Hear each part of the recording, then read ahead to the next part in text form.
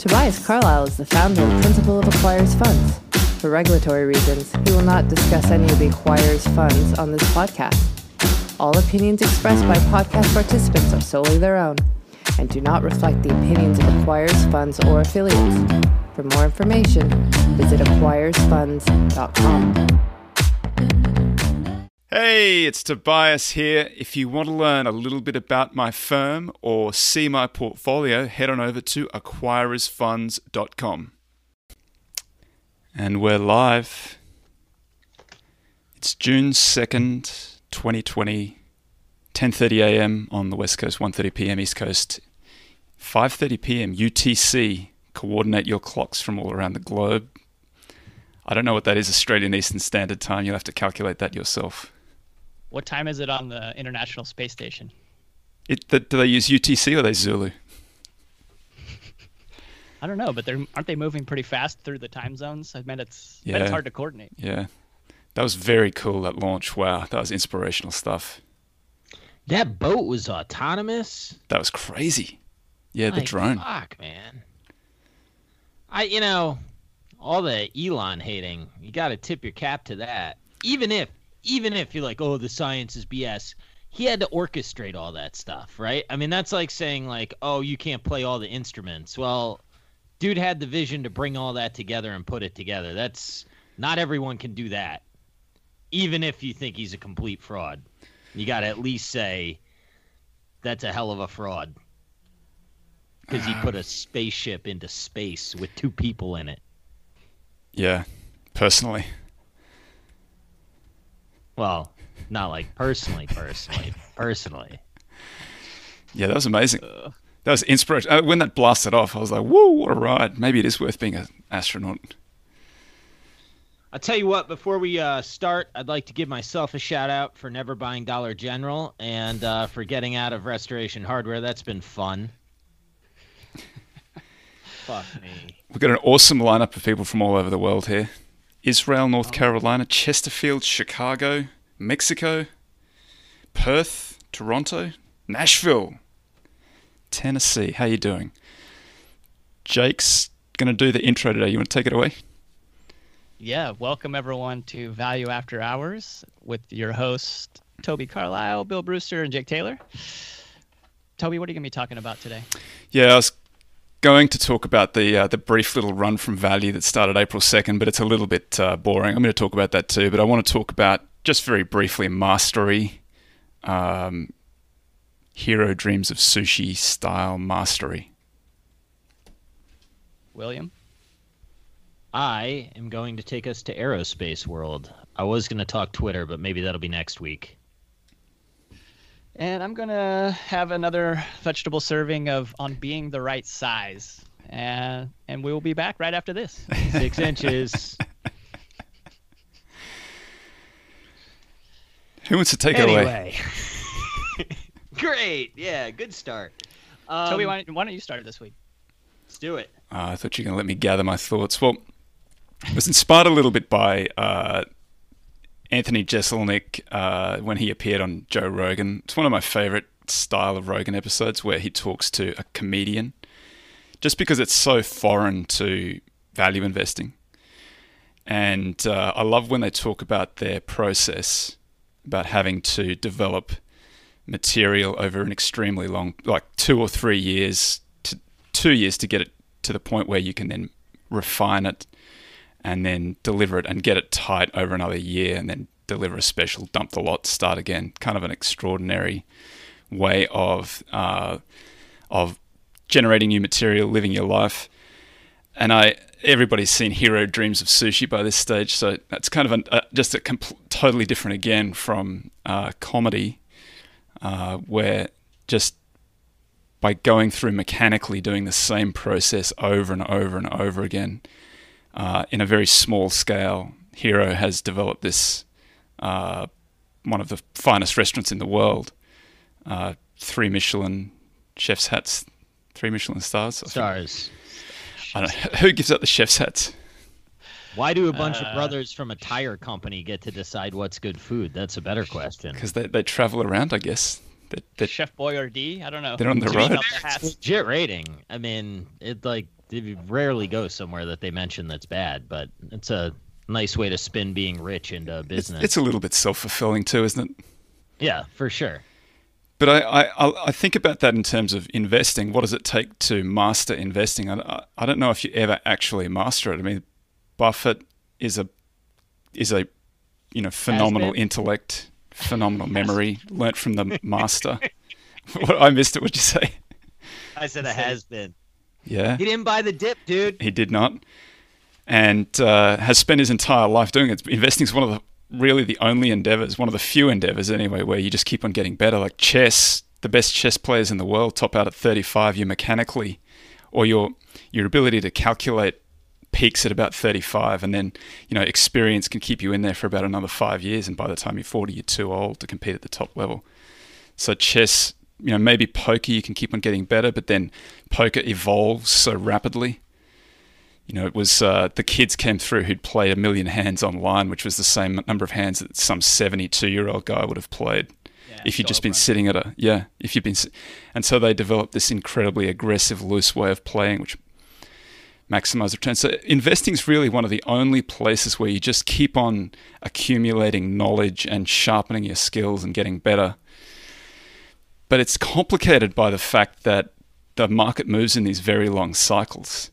Whatever you learned up to the 1999 didn't serve you very well from 2000 to, say, 2009. And then what you learned in that decade didn't work very well in the last decade. And who knows what's going to work next. Maybe being are you calling out Robinhood traders right now with this? I think they get a little bit too much flack. I think they get a little bit too much disrespect. I don't really know. It's hard to say. Like everybody, they're not very big accounts. They trade too much. But when you look at the stuff that, like, they are dip buyers at least. And if you're a dip buyer, you're either a bag holder or a value investor. And at the moment, they're both the same thing. So I can't be too critical of those guys. But I'm interested in mastering investing, getting it right. And I keep on reading and learning. Not too much. I'm sure there are people out there who say, "Well, you should have evolved into a compounder by now." That's a fair argument. I get a point of view. So I think that there's valuations are stretched on that side, and I think that some evidence for that is the fact that I've been calling a bottom in value for a long time. We have had a couple of months of running now. It's June 2nd. June 2nd started about April 2nd. I think we've had a pretty good run for 2 months.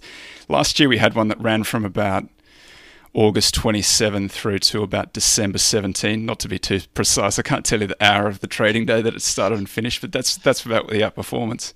So that was about 4 months. So we need this one to go on for a little bit longer than that. Got a lot of ground to catch up for value. Yeah, what happened in March? This year? Or from January. This year? Yeah. I'm a little salty here. My retirement account, who I treat like the account I hate, was like pretty much long energies and financials for the year because of a tax advantage dividend strategy. Yay! And it has just gotten hammered. So any reprieve that I find over the last couple days or months or whatever is nothing compared to the drawdown it took. Is that more of a deeper value portfolio, or you're just like slinging it around doing whatever you feel like? I don't treat that like I treat the account that I would run, like that I care about and that I would run for people. This is where you get your gamble I'm a out. little more speculative with it. Yeah. And it's a grudge F account. Yeah, that's right. Yeah. And when energy got beat up earlier, I was early on that, and then, all this happened and Can we just talk real quick, because I got to give our boy Jimmy Chill a shout out. His recommendations last night. First of all, they might work. If you're a compounder bro and you know more about this space than me, fine, whatever. Okta, Zscaler, Zoom, Proofpoint, CrowdStrike, DraftKings, DocuSign, Amazon, Facebook. That's the Jimmy Chill. Buy them now. Did he pick that March 23? No, dude, he was pitching that yesterday. That was a good March 23 portfolio. Direct quote on DraftKings: "Is the online betting company really worth $13 billion? The question's irrelevant to this set of buyers who take the stock up every day there's an opening somewhere." And people want to know why I watch that guy. It's amazing. is he, like, the recommendations, is he saying just hold this until the next time I'm on, and the next time he's on's tomorrow night, so you can get out of it then? I don't know. I was a little wired. I had a school board meeting last night, and it ends, and I can't go to bed, so I had a couple beers, and I watched Jimmy Chill pitch this. I almost fell out of my chair. I don't know how sophisticated his audience is. I do know you better know what the heck you're doing if you're buying those. That's Momo. abusive. Valuation doesn't matter, huh? Okay. Well, the thought was triggered when Toby was talking about the young poker players playing fast and loose, and I was like, oh man, Jimmy Chill was fast and loose last night. I've really heard that. I've never heard more people say valuation doesn't matter. So Chamath says valuation doesn't matter. There are lots of guys out there like valuation doesn't matter anymore. I don't know if valuation matters or not, but I kind of think that if a lot of people start saying that, I really want to go back and make sure that my valuations are tight before I'm not abandoning valuation right now. And They're playing a different game. What, they're trying to make Like, money? how do you yeah, but that's the thing. You're trying to be right in principle. Yeah, that's right. Theory. I'm trying to be right in theory. Yeah, but it's I mean, what is space exploration worth? It's worth whatever story you can spin. So, like, you can't. I mean, fine. You want to build me a DCF? That's cool. I had a DCF on airlines that was great until it got exploded. I mean, the amount of speculative nature in many of the things that something like Chamath is looking at. I mean, yeah, of course, valuation doesn't matter. It's can you create more hype? Very interesting that. Like, if I was to, like, why did that Virgin Galactic go up after the space launch? Like, so imagine that you own a gas station and you're thinking about building that gas station there. And across the street, they open up a gas station and it's like going gangbusters. Would you think then that your gas station is worth more because of that? Like, the competition just proved that they could do something pretty amazing. That's good for you now? But maybe I don't follow the logic there. Maybe what they've proved is that there's a market for gas stations. There's a market for Yeah. gas in your area. Aggregate flows into gas stations. I could see that. Okay. But it's a different game. It's just a different game, which is fine. I do think that sometimes what they're doing is that they think, well, a lot of people will have watched the launch and now they're going to think that this is a hot space. So now I'm going to go and what else is in Front-run there? all these people. Yeah, I'm going to front run everybody else, and everybody else is thinking that too. I mean, I've seen people saying I'm going to go and buy Zoom info because people are going to confuse that for Zoom because they already did that with ZOOM ticker for ZM when they meant ZM. Which I That's actually real own. 3D I chess almost owned ZOOM for a while because they were licensing their technology to Motorola to make modems. Not exactly the video conference. I mean, that's the thing. Zoom videos, $58 billion company.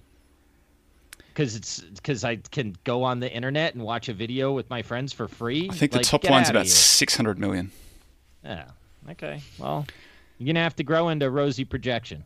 I find Zoom a little bit interesting because Zoom is the worst of all of the video platforms that I use. I don't get it. There's so much competition out there.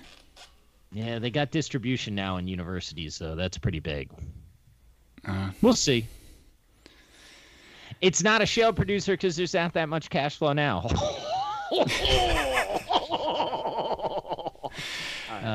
Brewster's feisty today.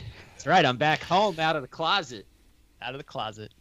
Toby, let me ask you this to kind of circle back to what you were saying about, wanting to become a master. What do you have kind of built into your process to make sure that it gets a little bit better all of the time? Like, because you're looking at quantitative kind of signals and like, do they translate into opportunity? Like, for you, what does that look like? Well, it's not even necessarily quantitative signals. I'm just looking at new papers all the time. Like, not even just papers. Like, what's the impact of a short having free cash flow over the last 12 months going into it over the full data set? Does that help it or hurt it from the perspective of the short? And so, like, what is that? So, does having a really heavily indebted short, is that more dangerous because now the equity stub should be much more volatile? Or is it less dangerous because that's a company that fundamentally is going to run into some trouble? And so some of those things, some things I don't think you can reason to from first principles. You just got to go and test them and see. But there are lots of other things that you probably can reason to from first principles, and it doesn't really matter what the back test says because it should be in there. So it's a balance between the two. It's constantly evolving. I don't, I've published a lot about the big muscle movements in the process, but I don't talk a lot about the finer detail of it because some of it's, I kid myself that it's not proprietary. I hate that word, but it's kind of like some of it's a special sauce, right? I'm trying to outperform at some stage. Yeah, that's fair. I think that there's a lot of traps in backtesting in that you can just run a backtest throwing anything in there and see what happens. And sometimes, like probably a lot of the time it's going to work. And it might be the fact that you've just equal weighted your positions and you're comparing it to a market capitalization weighted index. It might be underperforming because this is a time when a market capitalization weighted index is outperforming. So there's a lot of ways that you can fool yourself, and as the great Richard Feynman says, you got to try to avoid that because you're the easiest person to fool. So a lot of it's what is sensible. What does that look like in a test? What's that? It's that kind of stuff. I'm sure that everybody kind of ends up at the same point, but just trying to get there sensibly. And I'm not trying to squeeze the last few percent out either. I would really rather give up some return in a back test for something that makes more sense to me as a value investor. Yeah. So not like the, Ren Tech, which is more like they were actually probably, I think, preferred the signals that made no sense because then they thought no one else would be looking for it. Right. And that seems to have been a good way of doing it. But I think that also they're running many, many signals and devoting a little bit of the portfolio to it too, which I can see that would work. Remember when Toby kept them off his fantasy list for greatest investors ever, which is ridiculous? Well, I introduced the additional criterion that you had to pay for it, and they were the top line. So I put mine together with everybody off the bottom line. I think I got Druck and Greenblatt. And yeah, I think I didn't. Yeah, you left your money on the table. That's fine. I spent too much. I went on margin, so I got called. You had nothing to invest, but you had some great investors in there to run the portfolio. Right, yeah. I had to pay a lot of borrow, but boy, I was going to catch up. Make it up in scale. All right, let's do somebody else. We've extracted everything that we possibly can from that. Dead horse. I've been going through the aerospace value chain because it's super decimated, as many of you may know. All 10 of you. I had a good conversation with a buddy that works at Boeing last night, and just the amount of slack that is in Boeing's system right now. Right, he was telling me that at some point, they were talking about maybe producing 80 737 Maxes a month, and now, they're looking at, it's almost stopped right now, but you're looking at I think 30 is the number that I heard is sort of the plan. And just how that trickles through the supply chain, like Spirit Aerosystems delivers them. They refer to it as shipsets. I think it's fuselages and wings for the most part. And Boeing was paying Spirit, or had agreed to have Spirit produce 50 to 55 last year, even though the Max was ramping down production. So there was already a sort of excess inventory in that system that had to be worked off. And now this. So it's just been a pile up of issues. And I don't really know. I need to get a deck together and sort of sort through my thoughts. It sort of fits nicely within the acquisition project that I'm doing, because you've got TransDigm and Heiko are within the space. But it's been interesting. The security that is pretty interesting to me, or a set of securities, is United Bonds, actually. You get a lot of yield. You're higher in the capital structure. You are, it's the operating entity, right? Or the holdco rather. So it's you're not secured by the airplanes. but you also don't have the equity risk. All that they're talking about is prudent management and paying down debt.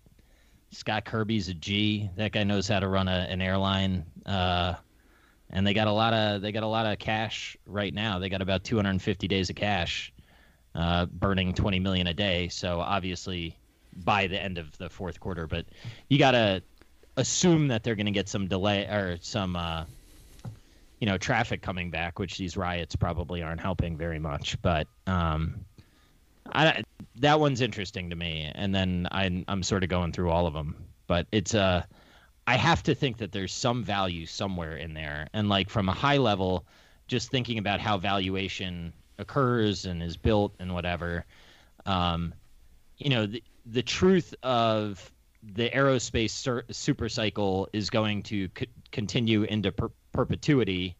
Like that was obviously flawed, right, in December. But it is also not as bad as it feels today, right? I mean, that's normalization, and there's no visibility right now. So the idea that people are not going to get more amped up about it over time, I think the probability is almost zero, and that's going to reflect in the models. And you're not buying into a rosy outlook is sort of the short story. And I think, if you got some companies that can survive, you got a reasonable shot at having a pretty good puff in 3 to 5 years. And so you're moving up the cap stack a little bit to get the debt because it's got a fat yield rather than sitting in the equity?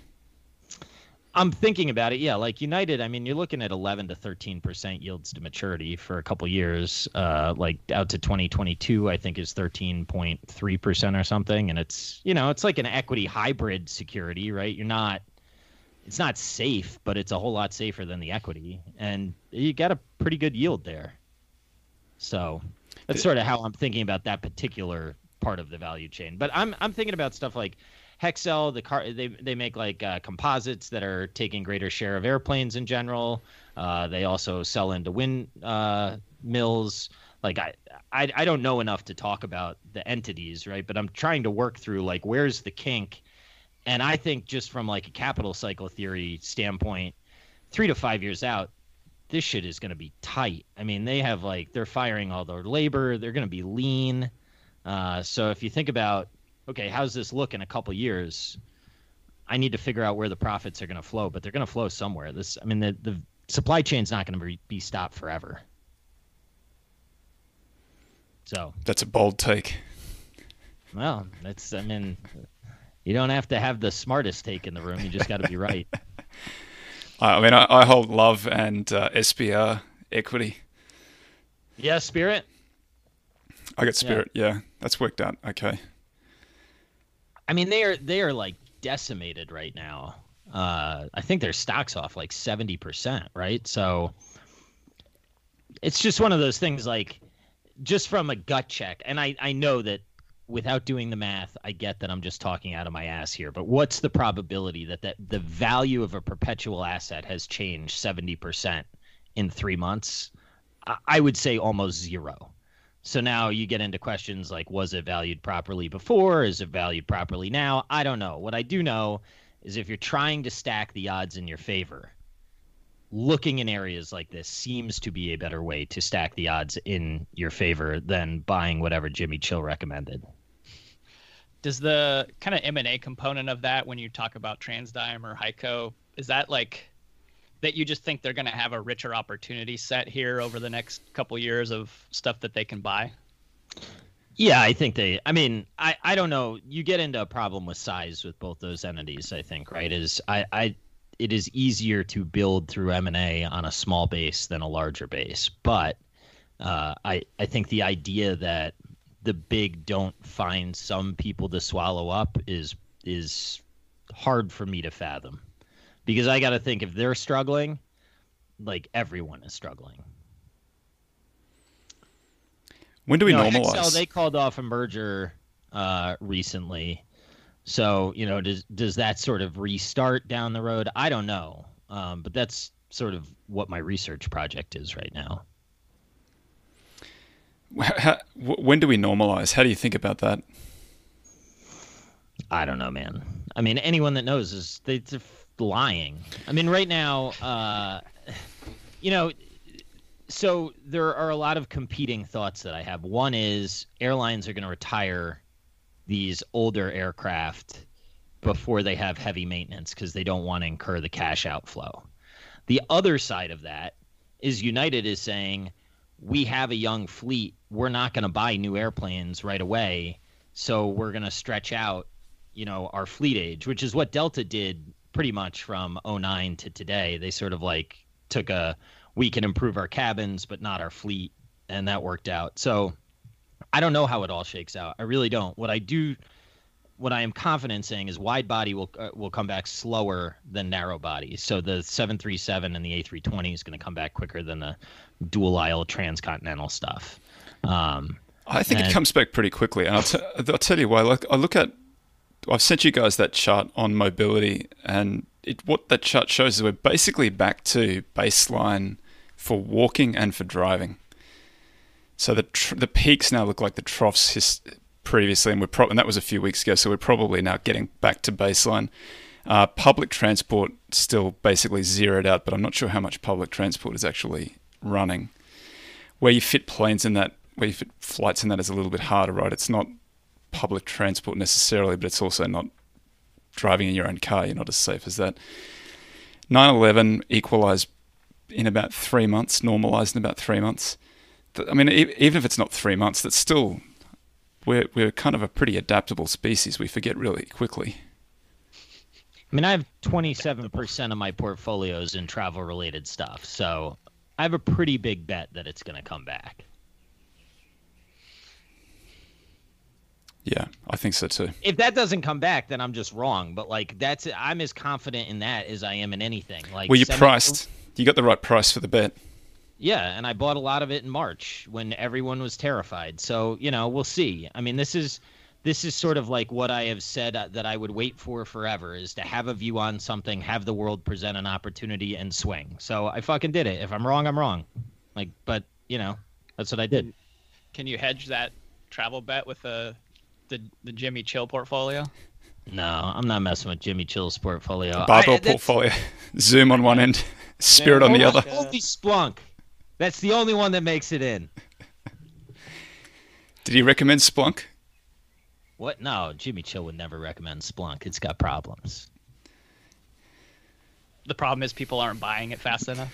Hey, there's a lot of growth in man. it. There's good Growth's not the people issue. there. I'm just teasing.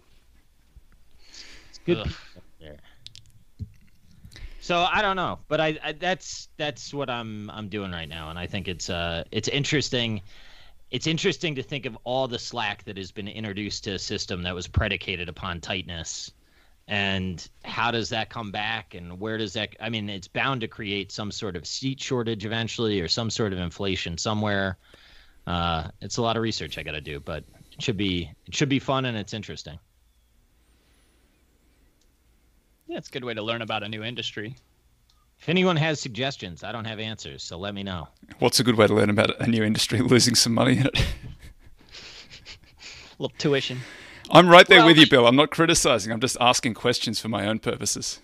Yeah, no, I don't. I mean, obviously, I don't own any of the stuff that I'm looking at now. But I do. I mean, I've got a pretty strong view on the airline industry and what I think is going to happen and why I liked it. So then it's a matter of just sort of working back and seeing, are any of these suppliers to it actually worth a bet or not? But they are decimated. And, Hexcel was a compounder before this. And now what? It's like a company you can't own. Get out of here. I think Chris Bloomstrand said he held it and might have sold it. Yeah, we had chatted on Twitter real quick. I mean, there may be reasons not to own it, but that's just one, right? I mean... my buddy from Boeing says we cannot manufacture the 737 without Spirit Aerosystems. Okay, so maybe that's a clue that it's a business that's got some value. So what's the value? I don't know. But I like to search in headline risk. Me too. Filled up a portfolio with it. Just called value? Yeah, well, I got AGO. AGO is for people who like living life right on the end of the wedge. It's a MB MBS wrapper. And every time there's some bad news with some council somewhere failing, they're right along there with them. AGO, underwriting the debt. But still, compounder. Look at the adjusted book value has been compounding really quickly. It's an interesting position. And it's cheap. So, but I've held it for a while. I know it pretty well. Compounders are just stock price, man. It's not the underlying business. Yeah, You must be mistaken. I've learnt that. Yeah, well, okay. I'm glad that we... Also, did you know that growth and value are tied at the hip? I've recently been told. I haven't seen a drawing of it yet, but Okay, I just wanted to... I want to see how it works. This is an old conversation we had, and I just wanted to come back with that. Ugh. Growth is just expensive stuff, right? I think so, yeah. I'm not sure. I know it's joined to value somehow. That's all I know. I'm just reciting Buffettisms. It's cheap on a 2050 Yeah. earnings. Yeah, it's going to grow into its valuation. Valuation doesn't matter anymore anyway. Not when you discount at negative rates. Yeah, well, that's a good point. That is the one kind of thing that I can't figure out either. Like if maybe FanMag is the place to be if we go negative. Yeah. I mean, look, I think I like those businesses in general. Though Facebook's found themselves in a world of shit with their employees. Turns out that it's not an easy dynamic to manage. And maybe I'm over-exaggerating, but it does seem like if you're part of your advantage is human capital, this is a delicate time, as is Twitter's. Yeah, at least you have a lot of cash to sort of figure it out with your Facebook. Yeah. And they print it every day, which is nice. If you can get that. Yeah. With no cost of goods sold. Well, I guess they got storage and stuff, but at least you got all the people that are all mad creating your content. It's like Fox News without the personalities. Pretty good combo when you don't have to pay your talent. Jake, do you want to take it away? Veggies? Yes, it's veggie time. All right, so we're going to be talking about an article, or I guess an essay you would call it, from 1926 that's called On Being the Right Size. And it's written by a geneticist whose name is JBS Haldane. And he was sort of a science popularizer of his day, kind of like a Richard Dawkins or a Stephen Jay Gould. So in this article, he's talking about how every type of animal has the right size that it becomes. And it comes down to math is the reason why. So the first thing to imagine that he asked us to imagine is take a normal man and turn him into a giant. So he's 10 times as tall, 10 times as wide, and 10 times as thick. And he's got that would then make him 1,000 times the normal weight of a man, right? However, which would be probably around 80 tons or so. If you took a cross section of his leg and looked at his femur would only be 100 times the size of a normal man's. So he has basically that bone would have to be 10x the strength of a normal man's. Otherwise, it's likely to break. So every square inch of giant bone has to be that much stronger because the mass is growing at a faster rate than what the cross section of the surface area of the bone. So, and it just so happens that the human thigh bone does break under about 10x the normal human body weight.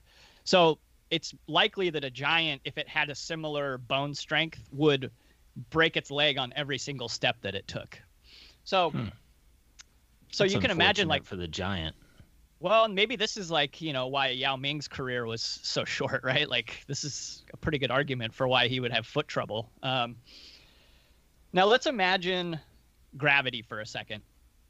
If you take a mouse and drop it down a 1,000-foot mine shaft and it lands on a reasonably soft surface, it will be dazed, but it will live. Haldane tells us that a rat, when dropped that same, will die, a man will be broken, and a horse splashes. This is what he says. It's pretty, it's a little gross, but what it has to do with is the weight to surface area ratio of a falling body. So if you imagine that, this is why a parachute works, is because it greatly increases your surface area that the air has to move around while not adding as much weight. So insects, this is why insects can crawl on the ceiling, because their gravity doesn't hardly affect them at all. But where insects are instead, where they get afraid, is actually around water. So if you got out of the bathtub, due to the surface tension of water, you have about a 1/50th inch layer of water on your body as you get out, which weighs about a pound. So we don't notice it because 1 pound evenly distributed over your body doesn't really register. But if you're a mouse and you're getting out of water, it's about your entire body weight. A wet mouse needs to be able to carry its whole body weight out. Now, if you're a fly that lands in the water, it's many times your body weight that you have to be able to fly to get out. So that's why you see like stuck a fly in the trap, water. They get stuck in the water. So this is why most enough. insects have they call it a proboscis, I think it's called, which is basically like a tube that sticks out of to be able to drink water so they don't get too close to the edge and fall in, right? So I was trying to think about like, what does that do for a business? Like, what's the business context of like, what's the weight of water? And maybe it has to do with like regulation and compliance. And, if you are a little insect in the business world and you have to try to get your own body weight out, and you have this like compliance, it's weighing on you, you can end up drowning in it. Whereas if you're a really big company, you don't even notice the compliance problems, right? Like if you're JP Morgan, you have an entire team of compliance officers who can take care of this stuff. So you could see like, size, when it comes to size, compliance kind of things matter. The next thing, I don't know, do you guys have any comments on that before I jump to the next part? No, I like it so far. Oh, Bill, you're muted out. Oh, my bad. How do you own Berkshire when you're talking about size? This is the whole argument against them, right? But is it we're not clear whether big. it's a benefit or a negative yet, are we? Berkshire can Yeah, get out of the water and it doesn't even notice the water clinging to it, but it can't cling to the ceiling. Yeah, or maybe it's too big to do anything, that it's toast if it falls down the well. Could have been doing. All right, we've got more. We'll cover some more ground, and then we can come back to Berkshire, okay? Okay. All right. Now, imagine a worm that has a smooth skin and a straight alimentary canal, like basically the food that comes through. And now take that worm and make it 10 times as big. Well, what ends up happening is that you would need to have 1,000 times as much food and oxygen. So the worm absorbs oxygen through its skin, right? And it absorbs nutrients through its alimentary canal.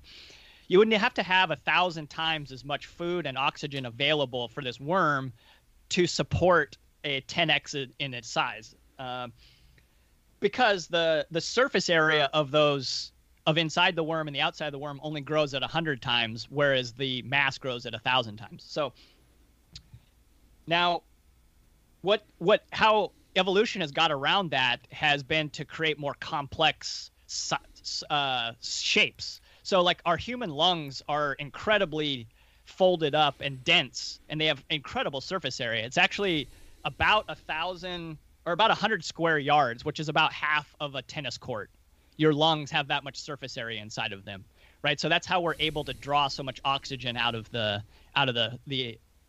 atmosphere.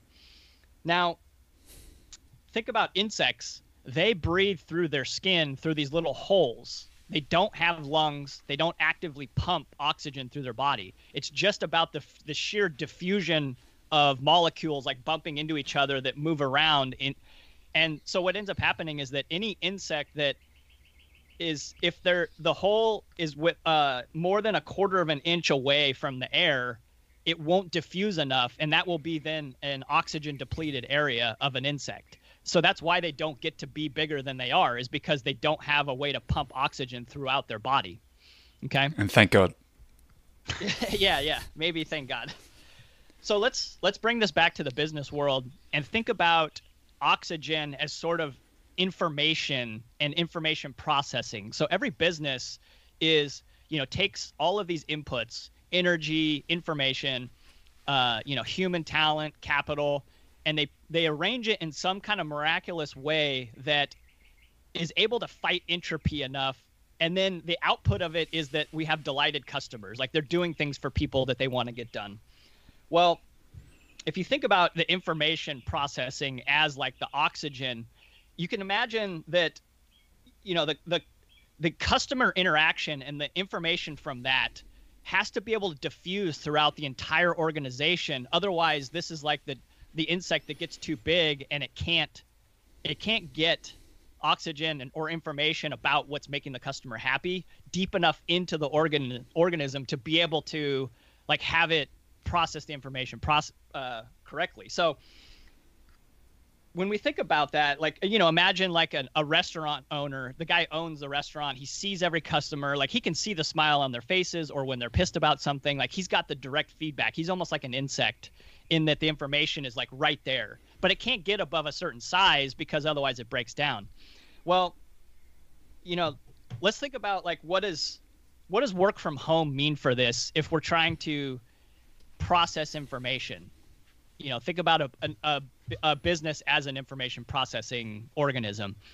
Well, you know, there's this famous 7% rule study that, you know, it's a little bit problematic in that, like, there's been replication problems with it, but just as a thought experiment, 7% of communication is the words that you're saying, 38% is the tone, and the other 55% is body language.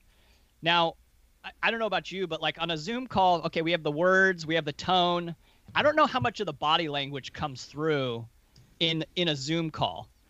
So Andrew Wilkinson had an interesting tweet where he said it's like talking to someone on the spectrum because you're kind of looking at them, but they're not quite looking at you. They're looking in a funny place. Yes. He said this is he finds it why the off-putting. people that are saying that there's going to be like permanent changes to business travel have never done sales.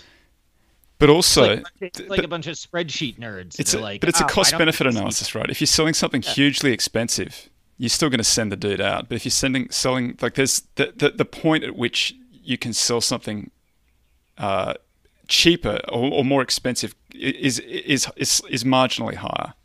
I don't know, man. One of the best salespeople that I ever encountered was a paint guy. And he used to have this move where he would hand you the clipboard, and the way that he would hand the clipboard, the pen would roll down the clipboard and hit your hand first. So, like, you automatically had a pen. He closed so many sales. You can't do that on Zoom. But equally, you agree. can't replicate that over lots of different sales guys, right? It's something that was a trick that maybe you can. Sales is a personal game, man. I think big sales, small sales, all sales. But then there are companies. So this is when Jake was talking before. I was thinking this is the huge advantage that companies like Microsoft, Facebook, FanMag have. Like they have this. Everybody who tunes in gets the same screen, and there's a small group of people can optimize that relationship. Doesn't work for everything, but you do have a huge advantage where you can control each and every customer interaction and get it to where you want it to be. Yeah, I think there's something to that actually on the quality of the data. So if you imagine like that using data to make customers happier, if you have some kind of advantage in the data, it's almost like you're breathing an oxygen, you know, enriched air relative to your competitors. You So sort maybe of just laid out the bull case for Disney. Well, maybe. I mean, think about that's it. The Netflix, data from Disney, you know, Plus the is gonna recommendation drive. engine, maybe.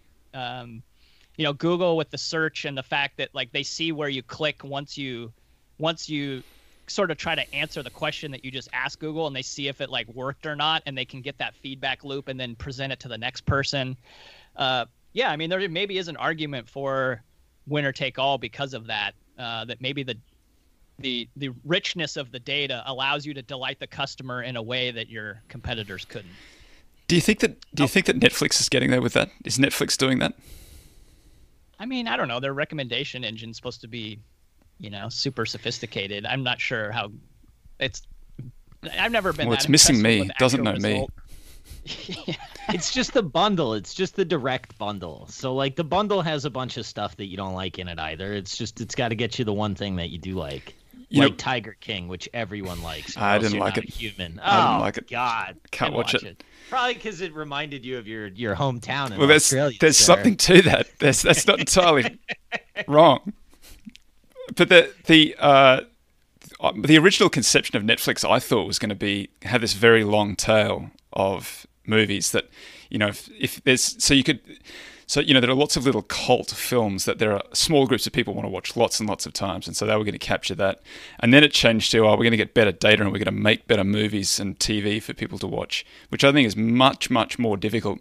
And if I go on YouTube, YouTube movies now, if you go on there, they have that long tail. Like, if you want to see Predator, it's on YouTube. If you want to see any of those banging action movies from the 80s, Predator stands up really well. The original one, don't mess with anything else. Or you can watch the second one in LA, that's great too, but everything else since has been terrible.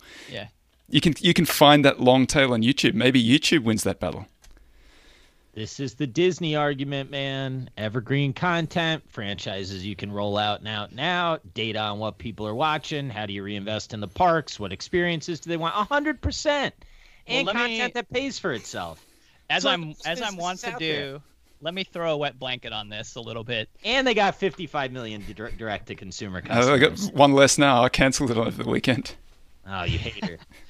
All I was thinking about with Jake's, before you throw a wet blanket on it, is mid-caps were screaming in my head, because I think that's probably the size.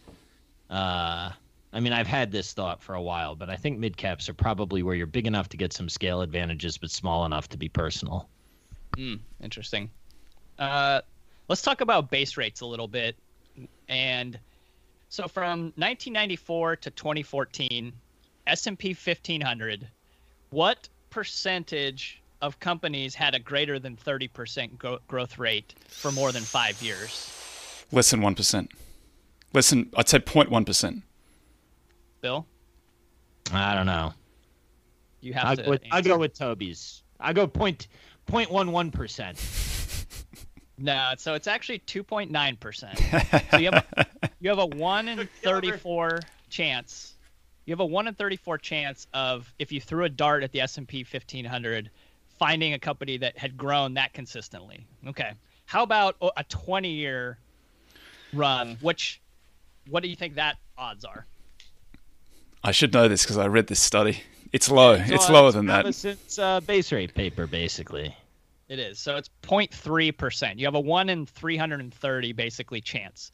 So if you're a compounder and you like that as an investment style, you have to a little bit ask yourself, like, what are the chances that I am God's gift to analysis enough to be able I'm the one who's going to pick the 1 in 330 base rate. Kudos to you if you are. I'm a little skeptical that we're all that smart. I guess the rebuttal to that would be you could add some other analyses to that to kind of, what criteria do those ones that outperform, what unites them? Let's look at those characteristics, and then you could say, and what are the consequences for sort of slightly missing there if we get such a blockbuster run out of those? I don't know the answer, but that's an interesting line of inquiry. So I guess my last thing I'll say is, like, do you want to bet on insects or elephants in the world? And keep in mind that 25% of the known species on the planet are beetles. So yeah, but an elephant's really smart, dude. Ants eat elephants. Just saying. That's fucked up. Not the other way around. And there's probably more ants by mass than any other animal on Earth, right? As if somebody knows that, but somebody's got that. That's a true fact. It'll be out there on the internet. Yeah, I know. I don't know how they can tell those kind of things, but actually, the microbes outweigh us by a lot. If you count soil, microbes in the soil, like, we're just sort of like playing a little game, but they're like the real deal for Earth. Yeah, but they don't have Netflix, so we win. They don't have Netflix, yeah. All right, I'm done with giving. I think I'd bet on crocodiles. That's what I'd bet on. They've made it a long time. You didn't give me the chance, but that's what I would bet on. Is that mid caps? Are crocodiles mid caps? I don't know. You lost. I pretty much don't even know what we're talking about anymore, to be perfectly honest. Size, scale. I'm at the point I where like I'm it. thinking about if I want to own an ant or an elephant. If Meb Faber was here, he'd say the biggest company on the stock market almost invariably underperforms. And that more recently that hasn't been true, but for most of the history of the stock market, you can just about fade the biggest one relative to everything else.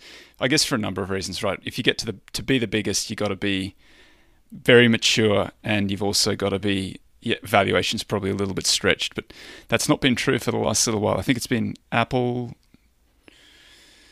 been doing pretty well. There's a few others in there, Microsoft, Google, kind of duking it out for number one. Probably true when it was Exxon. A bit of a problem too. Like Apple, if you pull up like Heiko's 10K, and you look at, I think it was like 2016, they really decoupled from the composite. So like obviously, if you knew about Heiko in 2011 and you bought it and you believed, like you crushed. But somebody like me that's coming in, today to research it, like I'm already paying for a lot of the stuff that's been revealed. So. What's the probability that I'm not the sucker at the table, and how long can that continue, and all that stuff. So depends on what portion of like your valuation has growth in it, though, right? You almost certainly have that problem with the biggest stock in the stock market, right? It's like, who's the incremental buyer? I mean, at some point, flows do matter. So it's the other way around. At some point, fundamentals matter. Flows are the only thing that have mattered the last few years. Hit us with your questions. Yeah, question time. Well, I mean, you think that the best stock in the stock market has bad fundamentals at any time? I'd imagine that the fundamentals are pretty strong, and you get somewhat of a. How do you define best? Probably relative to price. Well, the biggest, I would think the biggest, usually at the time looking at it, has some of the best fundamentals. It would be odd to me to think that the biggest stock in the stock market is just some shit company. The biggest stock in the stock market will be the one that looks like it has the brightest future, because it's the one that gets bid the most. Right. So and the one that's probably likely to have a reversion to the mean in the fundamentals. The most popular one. Yeah, I'm just saying that I think it's probably popular because the fundamentals are pretty good at the time. I got a question here. They have been good. Did you guys have a look they are good today. You are making is it going to continue to be good? I'm saying today it's good. And that's what I'm saying, is that the mathematics of genetics and insects and all these things would say that there are some kind of limits onto these things, and that if you're just projecting outward on a straight line, like extrapolation, I have a little bit of a question mark about that. That's all I guess I'm trying to say. Okay, so we're not buying ants or elephants? That's for you to decide in your heart. Look, man, I totally agree. Like, I mean, look no further than Aerospace. People extrapolated in December. They just got screwed. So I got a couple of good questions here, fellas. Let's dive into the questions. Did anybody see I posted Icahn's portfolio yesterday? A lot of commentary on that. I was surprised, actually. Most of the time those portfolio tweets just slipped through, but Icahn's got picked up. Icahn's stubbed his toe on Hertz, but I heard from a buddy over the weekend who's in mortgage-backed securities structuring and stuff like that. Commercial, there's this portion of I'm going to mess this up. Apologies to anybody who actually knows what I'm about to try to talk about. But CMBX, there was a big short. That was this time around. The big short was in the CMBX, the bottom tranche of that. And there was a fund set up to capture it. The guy had $700 million in it. Investors just ran out of patience and they had to dump the whole portfolio. Icahn swooped in, picked it up, made an absolute killing when the market got destroyed. And so that's why I think he's come out and he's been prepared to just say, yeah, we messed up on Hertz. And he's dusted $1 billion there, but he's made much more than that on the other side on Hertz. The question is, what do you think about his portfolio? It's pretty, it's a deep value portfolio. Did you guys see it? You see what's in it? Yeah, it's like a bunch of energy. That's and what else does he have? Like, he's probably got IEP in there, and then he's got like some other quasi-activist holding, right? I'd imagine. I mean, I have no idea. That IEP portfolio. This is his the listed company. IEP is the ticker. Icahn Enterprises, I think. Yeah. Have a look at the stock price on that thing. It's crushed at the moment. It's in a trough. I don't know exactly where it's trading, but have a look at the runs that has gone on from like the late. I think it got put together in the mid 1990s. It's had these two monster peaks, and it clearly goes on very big runs when deep value gets a little bit more. Its dividend yield is 16%. I mean, I guess it's an LP, but still. Is it an LP? Crazy. Yeah. It's had some monster runs, and it's kind of looking more like it's in a trough. I don't know. I haven't looked at it really closely. I just kind of looked at it because I got the question yesterday on Twitter, and so it's interesting. It's kind of worth digging into. Yeah, I find some of these like kind of almost a close-in fun type of argument for some of these guys a little bit interesting. I mean, Yeah. Green Light. Ackman's. Yeah, Ackman's. There might be something to that. If you could, these guys like some of the, especially Einhorn, like he's about as cold as you can get right now, reputation-wise, right? Like everybody's bailed on him. Yeah, and you're getting a discount too. At some point, I would still bet on him. I think he's smart. So maybe you get a nice reversion to the mean and his results, as well as like since everyone's just shit-canned it. Yeah. The world can leave smart people behind. Forever or momentarily? What are you saying? I mean, I think Forever. people can lose Forever? their knack for the world. Yeah, so what's he got? CPQ, Freeport McMoran, Occidental, Cheniere. I have no idea about any of these things. I have absolutely none. Well, If it shouldn't stop outperforms, you I from wouldn't be shocked. pontificating about it. Well, it's like a bunch of commodity plays. He's gotten his ass handed to him in the Permian. Like, he's not good in energy, I think, objectively speaking. Occidental, I don't know, was that the world or was he just wrong? I have no idea. He was there with Buffett too. Yeah, well, Buffett's higher in the cap stack. He's getting paid out lower in the cap stack. Yeah. That higher in the cap stack's turning into lower in the cap, turning into common equity. It's true. It's true. Bill Miller picked up FTCH. I know you were Yeah. researching RH I for a don't know while. anything about it. Sorry. Farfetch. Company? It's called Farfetch, I think. It's some UK luxury brand, I think. I don't know. I'm sorry. Sounds a little far-fetched to me. Bill Miller's a beast, man. That guy sees things before they happen. I think he is very, very underrated in the community of people to follow. Is he underrated? I think he's got. Not many people talk about him, man. Yeah, I see him around a lot. On him because he blew up. Well, that's fair, right? That's you get a little question mark if you blow up one time. Ackman's got the same thing. Deservedly so. Well, you guys just said that, smart people have bad results sometimes, right? And the world doesn't leave them behind forever. So maybe you got a little bit risky. Einhorn hasn't blown up so much as he's just underperformed for an extended period of time. I think that's blowing up. It's not blowing up, Yeah. but like No, you there's a suffered difference pretty permanent between- impairment. There's a difference between closing up shop on your LPs, though, and leaving Yeah. them holding the bag and then starting something else again. Maybe That's a different. maybe. Did that happen to Miller? It wasn't it was a mutual fund. Did he get pushed out, or was that? I don't know. I'm purely speculating here. I don't know. I'm asking a question, not speculating. There is a difference, for the record. I get that, but you underperform for that long. You're pretty close to cost. I mean, you've done a disservice to your clients.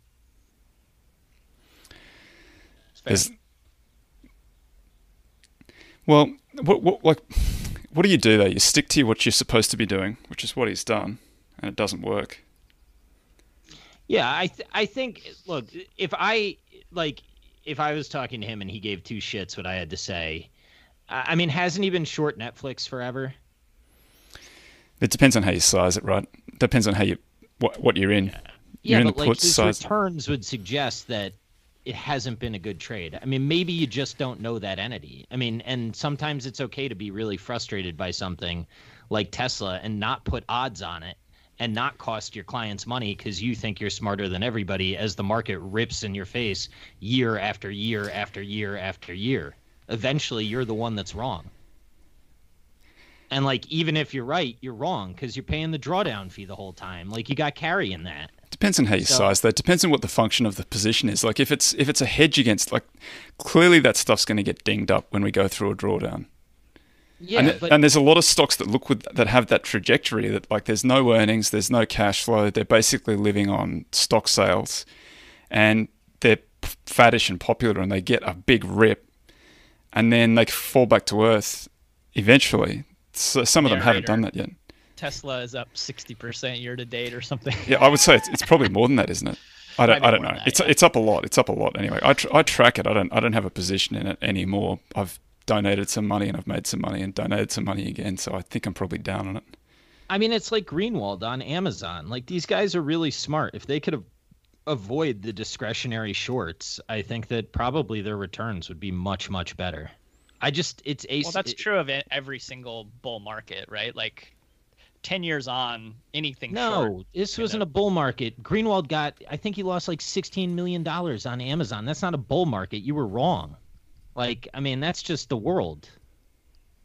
Okay, that one. But I'm saying in general, any driving with the parking brake on over the last 10 years would have looked foolish. Yeah, I guess. I mean, after 10 years, you're wrong. But you can't. I mean, how many careers have 10 years to go underperformance? Like, it's not. Yeah, fine. You can sit there and be like, well, on a 1,000-year spectrum, this is just 10 years that are not good. But like, part of the game is also identifying when the world is shifting. And if you're not doing it, like, the world's always shifting, though. The question is it secular or cyclical? And sometimes they look the same, and that's the difficult thing. No doubt. But I think that the hard thing that managers have to answer for, and after 10 years, I think it's easy as managers to say, well, it's all Fed induced and it's all passive driven and all that. Like, there's a vehicle that adapts to the world, and it's the index. And the index was flat from 2000 to 2010, and it had a monster drawdown, a couple in the middle. Yeah.